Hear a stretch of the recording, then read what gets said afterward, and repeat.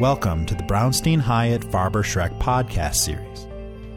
Despite heightened tension on Capitol Hill, numerous legislative proposals and agreements are inching towards a vote, including the NDAA, USMCA, and 2 spending packages. In a conversation moderated by Mark Begich, Brownstein's Elizabeth Maier, Brian McKeon, and Drew Littman discuss imminent legislation that could receive bipartisan support and explore policy ideas that could materialize into law down the road. Welcome back to another Brownstein podcast. I'm Mark Begich. I'm joined by my colleagues, Elizabeth Maier, Drew Littman, Brian McKeon, for another Senate update. There seems to be, as we all see on the news, tons of commotion over impeachment, Mueller report, president's taxes. That seems to grab the news these days. But in reality, there are many things that are critical that are in front of the Senate. We got the National Defense Authorization Bill, appropriation bills, immigration reform, USMCA, and I think I just saw something that come over that the emergency funding is moving very rapidly. So there's a lot of real meat and potatoes despite all the noise that seems to be out there. And maybe we'll start with the big one, which is a must-pass piece of legislation, National Defense Authorization Bill. This is usually a bill that has several riders or attempt to put riders in pieces because everyone knows this bill must pass because it deals with our national defense. So let me maybe start with Elizabeth. Give me a sense of what you think is happening or not going to happen with this bill. I want to say it's early, but not really. It always kind of starts around this time but never finishes. So tell me your thoughts. Well, theoretically, it is preferred that the NDAA pass before defense appropriations. That doesn't always happen, but that's the preferred route. It's passed, I think, approximately 50 times in the past. This year, some more conservative members of the House are saying they don't know if it's going to get across the finish line. The Senate, by and large, both Democrats and Republicans, make this a huge priority. They want it to pass into law. And so I think, without getting into the details about where these bills are in the process, I think the Senate will be done quickly.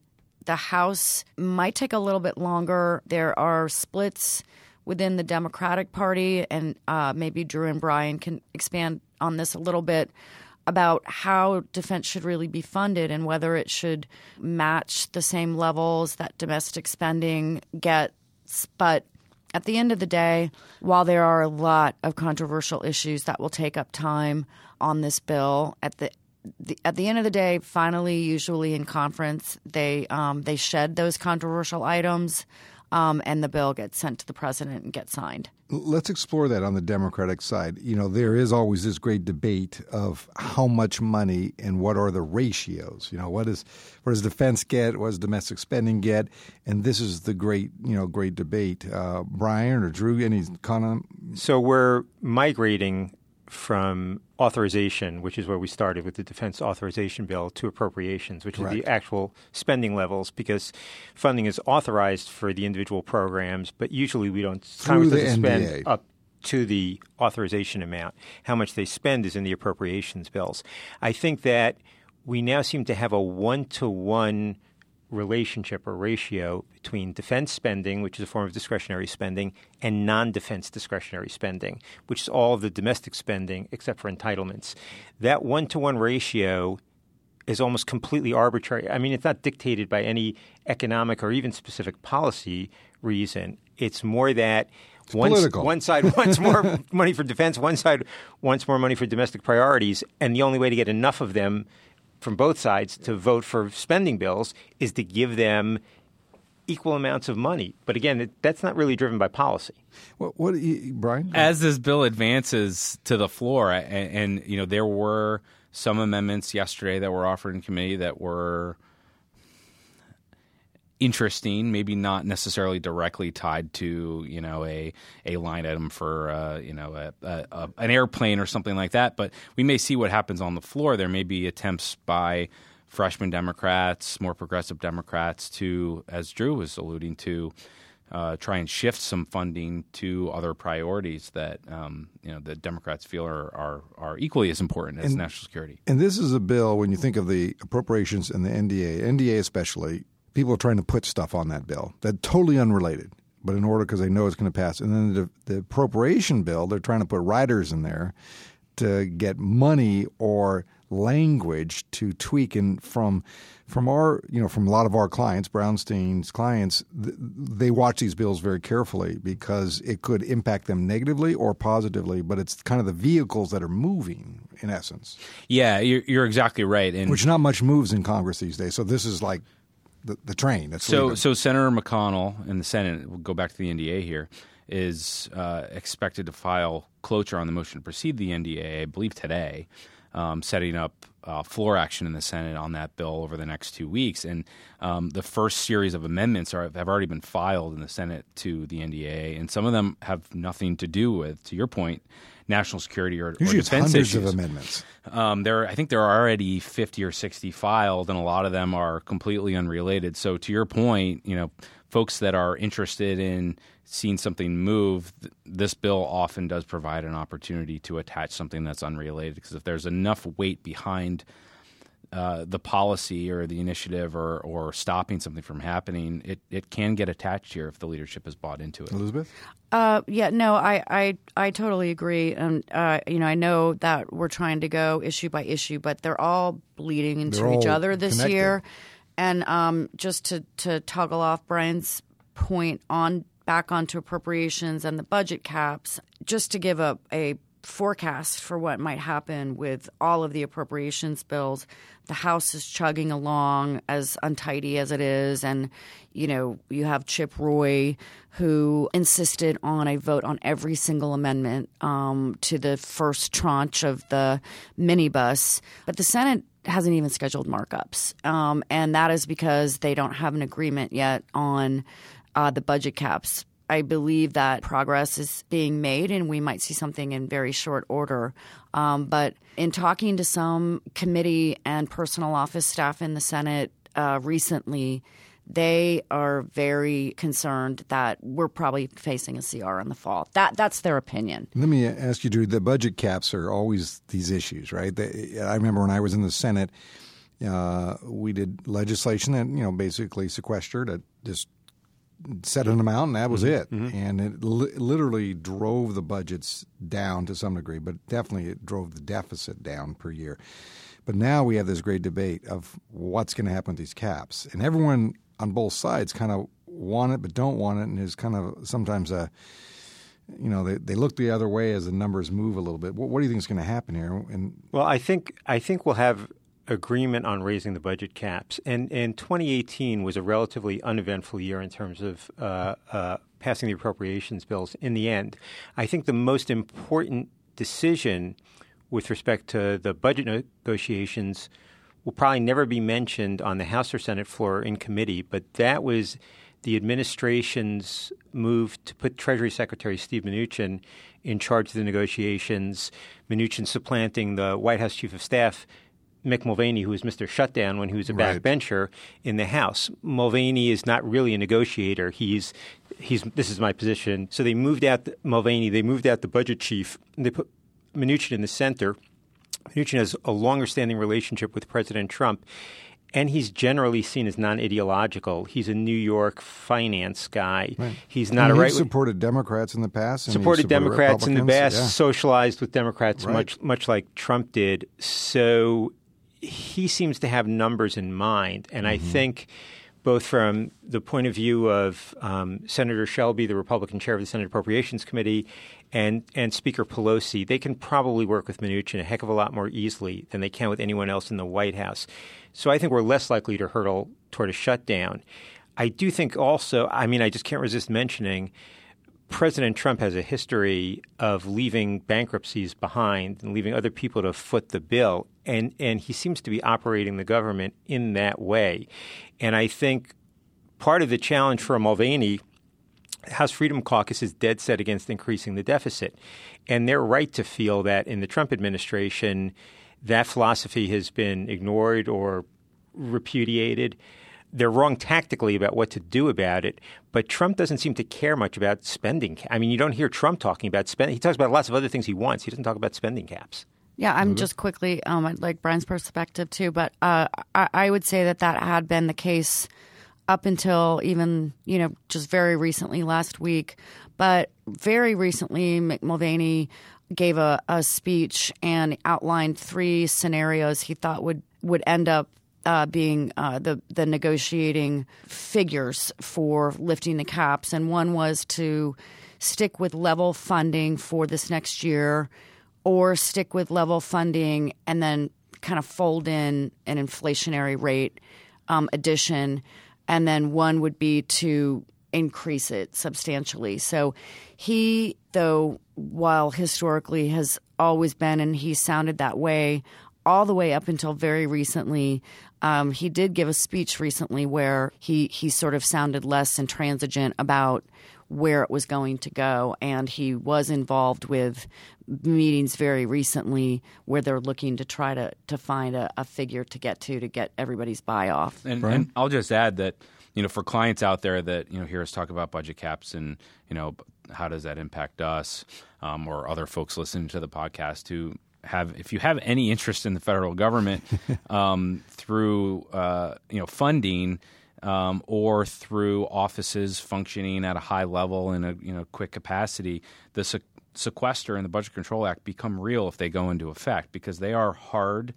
They're hard numbers. Dollar numbers that mean that each agency, each sub-agency is going to have to cut its budget in some way, shape, or form to some dollar amount. It's going to mean certain things won't happen, or certain things will happen more slowly. So there's a real-world impact here if you're depending on or involved in federal spending. If we don't fix these caps, where we are today, are we in a end of September crisis moment? And then, like you said, maybe there's a CR. What with these appropriation bills do we see as the timing, or are we just business as usual, which means come fall, early winter? We're all sitting there watching that 1 a.m. activity going. Comments on that? What do we think the timing are, Brian? Well, it's a really good question. I think it still remains to be seen. And the other element that I think will dictate the timing, maybe even more so than the Budget Control Act and the fiscal year 2020 appropriations process, is the debt ceiling, which Treasury has. That's my second question. Yeah, sorry to. Which Mnuchin has said publicly he wants here, tied to the package or the increase. So I think this will get done when there is the inflection point of the debt. I think the debt ceiling will drive that, because I think that's even more of it is more of a risk to the global economy, and let alone the United States economy. And the letter that Mnuchin sent a month ago up to Congress shows that extraordinary measures on the debt limit expire, in their estimation, by the very end of summer, not by late fall, which is what the estimate had been before. Who knows if that number will change, but that is the deadline as of right now, is the end of summer. Drew, let me ask you this closing comment on the budget, at least. The budget never goes away, right? Because the budget's always part of what decides policy. The one issue you don't hear about, we kind of skirted a little bit around it, but we don't hear much about it, is the deficit. I mean, what happened to all these deficit hawks? We used to be, we're almost $1 trillion annually now in deficit spending, where less than 4 years ago it was around $350 billion. So it's increased dramatically, but we're almost $1 trillion a year. A while back, as you'll recall, we eliminated earmarks as a tool for members of Congress to get funding for specific projects, as if that was going to solve the deficit problem, and that was fairly trivial. In the meantime, deficits have risen, and that's partly because we got past various gateways in terms of the size of the deficit, and nothing happened to the economy. I mean, really nothing happened. But it's also because today the Republicans enacted a huge tax cut, which meant a lot of deficit spending, and they did it at a time when the economy did not need to be stimulated. There was no macroeconomic reason to cut taxes. There's no fairness reason to cut taxes. That makes it very hard. You cut $1 trillion in taxes, it's very hard to come back and complain about the deficit. I mean, they drove it up. So that's been taken away for Republicans, and I think Democrats are looking at the way Republicans have responded to deficit reduction by Democrats, which is to say Republicans have driven up the deficits, and said, look, why do we have to be the austerity people all the time? If they can spend, we can spend. It's an amazing I know the Medicare fix was bipartisan, and it was $300 and some billion no one cared about. You mean the Part D? This was the doc fix. Oh, yeah. Sure. It was like the most bipartisan. No one paid for it. It was like when you don't have to pay for something, it's the bipartisanship comes suddenly in fold. Well, I'll say it's this. the most amazing thing. I'll say this also, and you can illuminate this, but a lot of the moderate deal-making Democrats are gone. They're gone. Right? Because the voting public is sorted out blue versus red. Mm-hmm. There aren't many purple states. There aren't many purple districts. You don't have Democrats from Alaska in the Senate. When Mulvaney was elected to the House, he beat John Spratt, the Democrat who was the chairman of the House Budget Committee and was a deficit hawk. Right. So on the Democratic side, a lot of the senators and House members who prioritize that stuff, they're simply gone, and no one picked up the torch. Yeah. That's part of the reality of red versus blue politics today. Yeah, and I ultimately think that when rubber meets the road, the party in charge doesn't care about deficits. It doesn't drive voters. It sounds good on the stump, but it's a very small percentage of voters that care. Exactly. Very small. When the party's in charge, like Drew said, the tax cut bill last year, $1.5 trillion, and no one on the Republican side blinked about the deficit increase. But similarly, Democrats, when they were in charge, tried to put forward spending legislation that similarly was not as fully paid for. And I recall this because I was in the Senate, and some of us, like you said, opposed it because it was. I remember when we were doing the stimulus bill, the number was getting huge, and it was we actually, a group of moderates, got in a room and said, "Hey, stop this. This is, the faucet just isn't unending. You got to turn the faucet off." Yeah, no, I mean, I don't want to devolve into a debate about economic theory, but so the stimulus bill was arguably into the trillions, just shy of it maybe, and that was deficit spending. It comes down to sometimes, and I'm not defending deficit spending, but for a lot of Republicans, a tax cut does not equal. They don't believe that it has to be, quote, paid for because they believe the economy will be stimulated. Economy will be stimulated. And, I guess that remains to be seen with the Tax Cuts and Jobs Act that passed, a bit ago. So, there's a philosophical difference. There is a philosophical difference to Drew's point. And that's why, whoever is in office in one way or another in the presidency or controls the Senate will spend. They'll spend. It's just in different ways. Right. Let me ask this is, of course, a non-controversial issue I'll bring up here, pay raise. And I'm going to start with you, Drew, because it seems like the Democrats, Steny Hoyer, has been approached by a group of folks, younger members, interested in not having it. There's other members who quietly would like it. I think it's been a decade or more since their pay has increased, but it also has an impact to people who work. You all worked at some point in the legislative process, and it holds down the pay of employees in a certain degree, which means you can't also get the quality because the pay does make a difference when you live in a high-cost area. And I will say this as a former senator, the Senate, the House, the President, it's almost a $4 trillion company. That's what this is. It's the largest single company delivering services every single minute, second of the day. But we then look at the people who run it and we pay them marginally. Now, some will say $174,000 for a senator or House member, not leadership, but a general member, is pretty good pay. But when you maintain two households, you're living in a D.C., which is a very high. Nothing's cheap here, that's for sure, when it comes to housing. It just seems there's an imbalance, but it's so political. And what what's going to happen here and kind of solve this problem? I'm not sure what's going to happen. Some don't think it's a problem. Right. I would say the salience of this issue, as far as members of Congress are concerned, is just enormous. It's bigger than abortion. It's bigger than gun control. Pure political. It's totally political, and it always seems like a horrible vote to members. But Congress hasn't had a pay increase in 10 years. And I don't think – it's not like they've recently tested what people think about the possibility of a $4,500 pay increase. People – even people who have very firm opinions about this don't actually know how the public would react. It's been too long since the last one for anyone to know. So I'd love to see them show that they think that they deserve to get paid a little more and that we don't want Congress to be dominated by very wealthy people. As you said, when I worked for Barbara Boxer before she was elected to the Senate, she served in the House principally from Marin County. To maintain a household in Marin County and Washington, D.C. is enormously expensive. Now, I sympathize with Congressman Dan Kildee, who's very much in touch with his district, Flint, Michigan, very low average incomes in the 20,000s household incomes. I understand why he might think that members of Congress don't need a pay increase, but my God, it's just unaffordable for But it has an members of impact Congress. to staff, too. Well, you bet.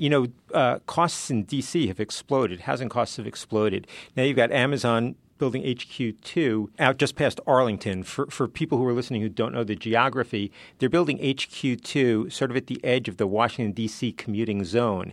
They're making all of the housing in between D.C. and HQ2 is suddenly just skyrocketing in price, up like 20%, and they haven't really built anything yet. So it's an impossible situation for staff. It's very, very difficult. There was actually – I read an analysis last night about Arlington County that the home prices, even before Amazon has moved in, have gone up – they went up 17% on speculation last month, year over year to last year. And Drew's exactly right. For staff living here, every day of the year, it's difficult to maintain that if you haven't been able to get an increase in pay in 10 years. I mean, if you think about it, this is where, people focus on the pay. Really, it's about the production. If you're a private sector employer, its pay is important, but it's the production of the worker that's more important. So you can pay them a lot of money, but if they're not producing, what's the value, right? But if they're producing a lot, then you're willing to pay them. And it's backwards here. I guess anyone have a prediction of what's going to happen here? I think there's probably no increase. I think the short-term way I think that this would get fixed in a couple of years is for a second-term president to say, I'm vetoing the Ledge Branch Appropriations Bill unless there's a 20% Let the president take that. Let the president take the bullet because that's interesting. a second-term president doesn't have to run again, right? So Congress goes to him quietly and says, we just can't get this through, but we need it. Right. So just veto a bill if it's taken out. Veto a bill if it's taken out. Demand that it be in the bill. And eventually maybe you get something passed that way because Congress doesn't seem to be able to do it. And even if you put in there, it's amazing in the political arena right now, all political donations are inflation adjusted every 2 years. I don't know if you know that. That's why they keep going up. It's the only thing inflation adjusted, that actually automatically goes. Social Security, sometimes it goes, sometimes it doesn't. Yeah. But this is automatic.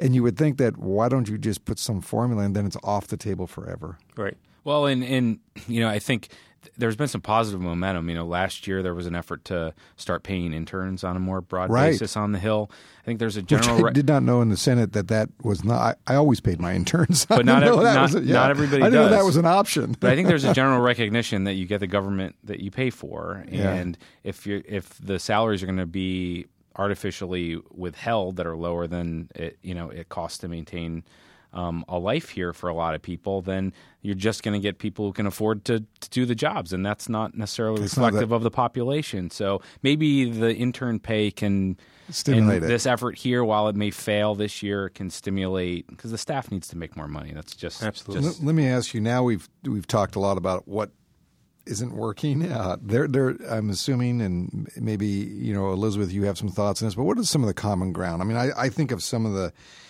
issues that are out there. I mean, you got drug pricing, trade, maybe, I don't know. But what's the because a lot of times we talk always about the media really talks about what doesn't work. But there's some things that are slowly kind of crawling through the process that might be bipartisan and happen. What's some ideas? So ultimately, issues? At the end of the day, if appropriations ends up going in a few minibuses or an omnibus, that's one area of sort of common ground.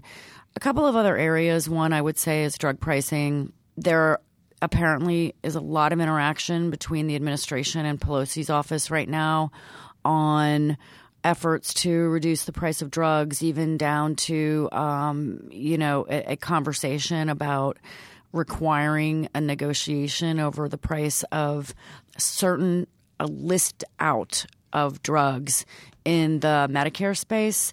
So, just right now to remind people, there's no negotiations allowed in the Medicare space. Yeah. And this would allow maybe some opportunities.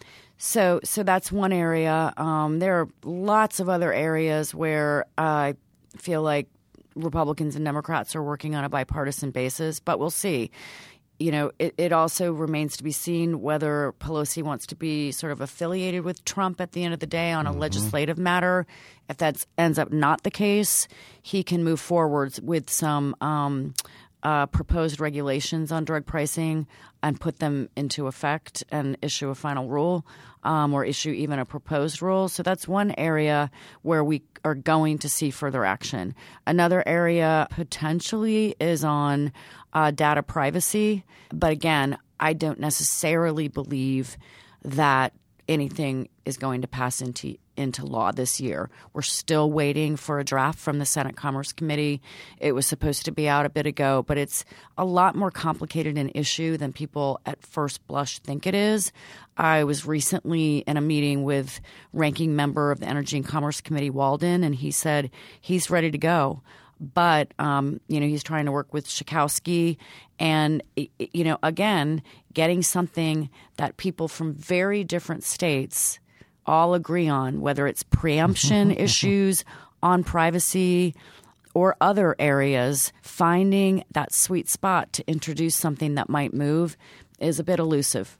Drew, any thoughts on common ground especially now that summer's coming, the presidential will really overtake the policy discussions? Speaking of summer, I did see some green shoots. This is a little bit remote, I think, but there are. It is Washington, D.C. Nothing's remote. Nothing's remote.